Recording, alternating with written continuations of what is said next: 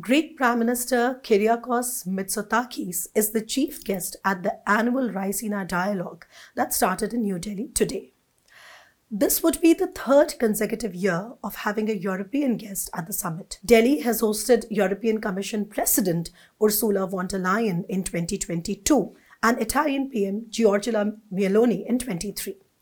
The business delegation that is accompanying the Greek Prime Minister will visit Mumbai and Bengaluru and will explore economic opportunities in various sectors from construction to manufacturing, food and beverages, defense, renewable energy sources, high technology, agriculture, shipping and tourism. Mitsotakis' visit marks a significant upgrade to India-Greece bilateral ties, something that is not discussed often. It also builds on Delhi's strategic outreach to southern Europe and the Mediterranean within the expanding diplomatic footprint in Europe at large. But first, I hope you know that we are no strangers. India and Greece are among the world's oldest democracies, both being ancient cultures and civilizations that have reinvented their ethos through various epochs. Early Greeks knew of river Ganges and called it Physon. The great Greek political philosopher Plato knew of the Indian tradition of mystic meditations.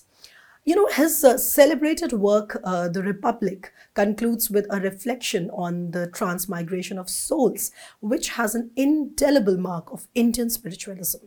From modern era trade to the fascinating chronicles of Alexander the Great, linkages with ancient Greece were significant in ancient India.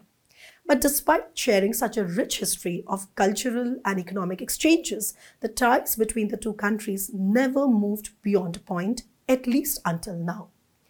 Prime Minister Narendra Modi has carved the space to upgrade the ties between the two countries to a strategic partnership that is suitable to today's fast-changing geopolitical context. His efforts have opened up newer pathways of cooperation amid fresh challenges.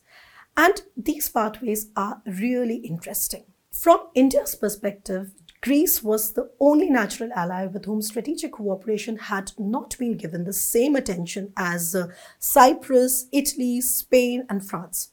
For the first time in 40 years, an Indian Prime Minister visited Greece when Modi went to Athens in August of 2023, where he was rightly conferred with Greece's Grand Cross of the Order of Honor, the country's second highest civilian honor. So this upgradation to a strategic partnership was built on the groundwork laid by External Affairs Minister S. Jaishankar in 2021 when he paid an official visit to Greece.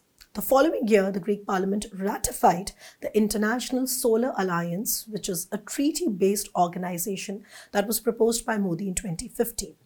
It was also in March 2022, Jaishankar's visit was returned by his then Greek counterpart. This slew of developments has been instrumental in enhancing ties between the two countries. It opened new vistas to expand areas of convergence in not only trade and joint military exercises, but also connectivity projects, which could help in the full utilization of Greece's strategic location as a gateway to Europe for India and the Gulf countries. The much-touted India-Middle East-Europe Economic Corridor, the IMEC, was conceived on this very logic of connecting diverse geographies of South Asia, West Asia to Europe through Haifa in Israel and Piraeus in Greece. The region is prospective yet contested pathway for new competing intercontinental connectivity corridors. If you remember, many had written off the IMEC when Hamas's brutal attack on Israel on 7th October put the normalization process on hold. But remarks made by Indian Finance Minister Nirmala Sitharaman in the Parliament and Prime Minister Modi in UAE during his recent visit there have roused fresh interest in the project. It is likely to be back on track once the situation in the Middle East starts to improve slowly. But there is more to this geopolitics beyond connectivity. So Northern Cyprus declared independence in 1983 with Turkish support, sealing the fate of the region in a perpetual disquiet. The power balance in the Eastern Mediterranean has been fragile ever since. India has supported the commitment to a bicommunal, bizonal federation based on United Nations resolutions. Now, Delhi's official position on Cyprus is welcomed by Athens, which also backs India's bid for a permanent seat at the United Nations Security Council and shares common interest in current global order. Moreover, Greece has shown solidarity with India during critical international agreements relating to the Nuclear Supplies Group, the NSG, the Australia Group, the Missile Technology Control Regime, the MTCR, and the Wassenaar Arrangement. In recent years, the Eastern Mediterranean has become more militarized and geopolitically fraught. Already divided over Greek and Turkish populations of Cyprus, Greece and Turkey have locked horns over the ownership of gas fields in the Eastern Mediterranean. Since at least 2020, the situation has flared up even more, with both sides escalating military deployments in the region. The tensions in the Eastern Mediterranean are directly relevant to New Delhi when one considers Turkey's support to Pakistan on Kashmir especially and at the Organization of Islamic Cooperation, the OIC. India has been miffed by Turkey's support to Pakistan's attempts at internationalizing of the Kashmir issue. Ankara's criticism of the abrogation of Article 370 was also met with indignation in Delhi, which has responded by counterbalancing the Pakistan-Turkey axis by expanding outreach in Turkey's own backyard, by improving defense relations with countries like Greece and Cyprus. Against the backdrop of the Ukraine war and the subsequent improvement of US-Turkey ties, Athens and Istanbul, both NATO members, have vowed to improve bilateral ties. In fact, in a latest development, Turkey and Greece have said to join the European Sky Shield initiative in Eastern Europe. But all of that does not alter Turkey's position on either Pakistan or Kashmir. Furthermore, China's economic dominance in Greece and the larger region makes it imperative for India to step up its own game. Lest it is forgotten, it was China that had bailed out a financially ailing Greece after the infamous Greek financial crisis of 2009, which spread to other parts of the Eurozone later. At the time, China exploited the opportunity to deepen its foreign investment in a fiscally outstretched Greece and from there to other parts of Europe. Greece became the first European country to join Beijing's ambitious Belt and Road Initiative, the BRI, and the port of Piraeus became its hub. Even today, Chinese companies own operations at Piraeus. Now, with renewed economic confidence, Greece is looking for ways to untangle itself from Chinese overinvestments.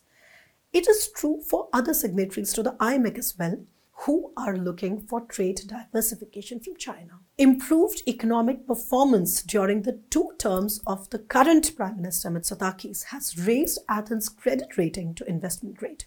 In the second quarter of 2023, the country recorded the second fastest GDP growth in the European Union and looks poised to tap the potential of India's massive economic clout. Now, let me tell you a little bit more about defense and security vectors. India-Greece defense ties have upgraded from what they were in 1998 when the first MOU on defense cooperation was signed. This was followed by joint programs of the two militaries and periodic visits of Indian warships at the Sauda Bay, with the latest round having taken place in July 23. In April, the Indian Air Force for the first time participated in multinational exercises hosted by the Hellenic Air Force with 4 Su-30, Sukhoi 30 and 2 C-17 aircrafts. In September 2023, 4 Greek F-16s had their maiden participation in Tarang Shakti, which is India's largest air exercise.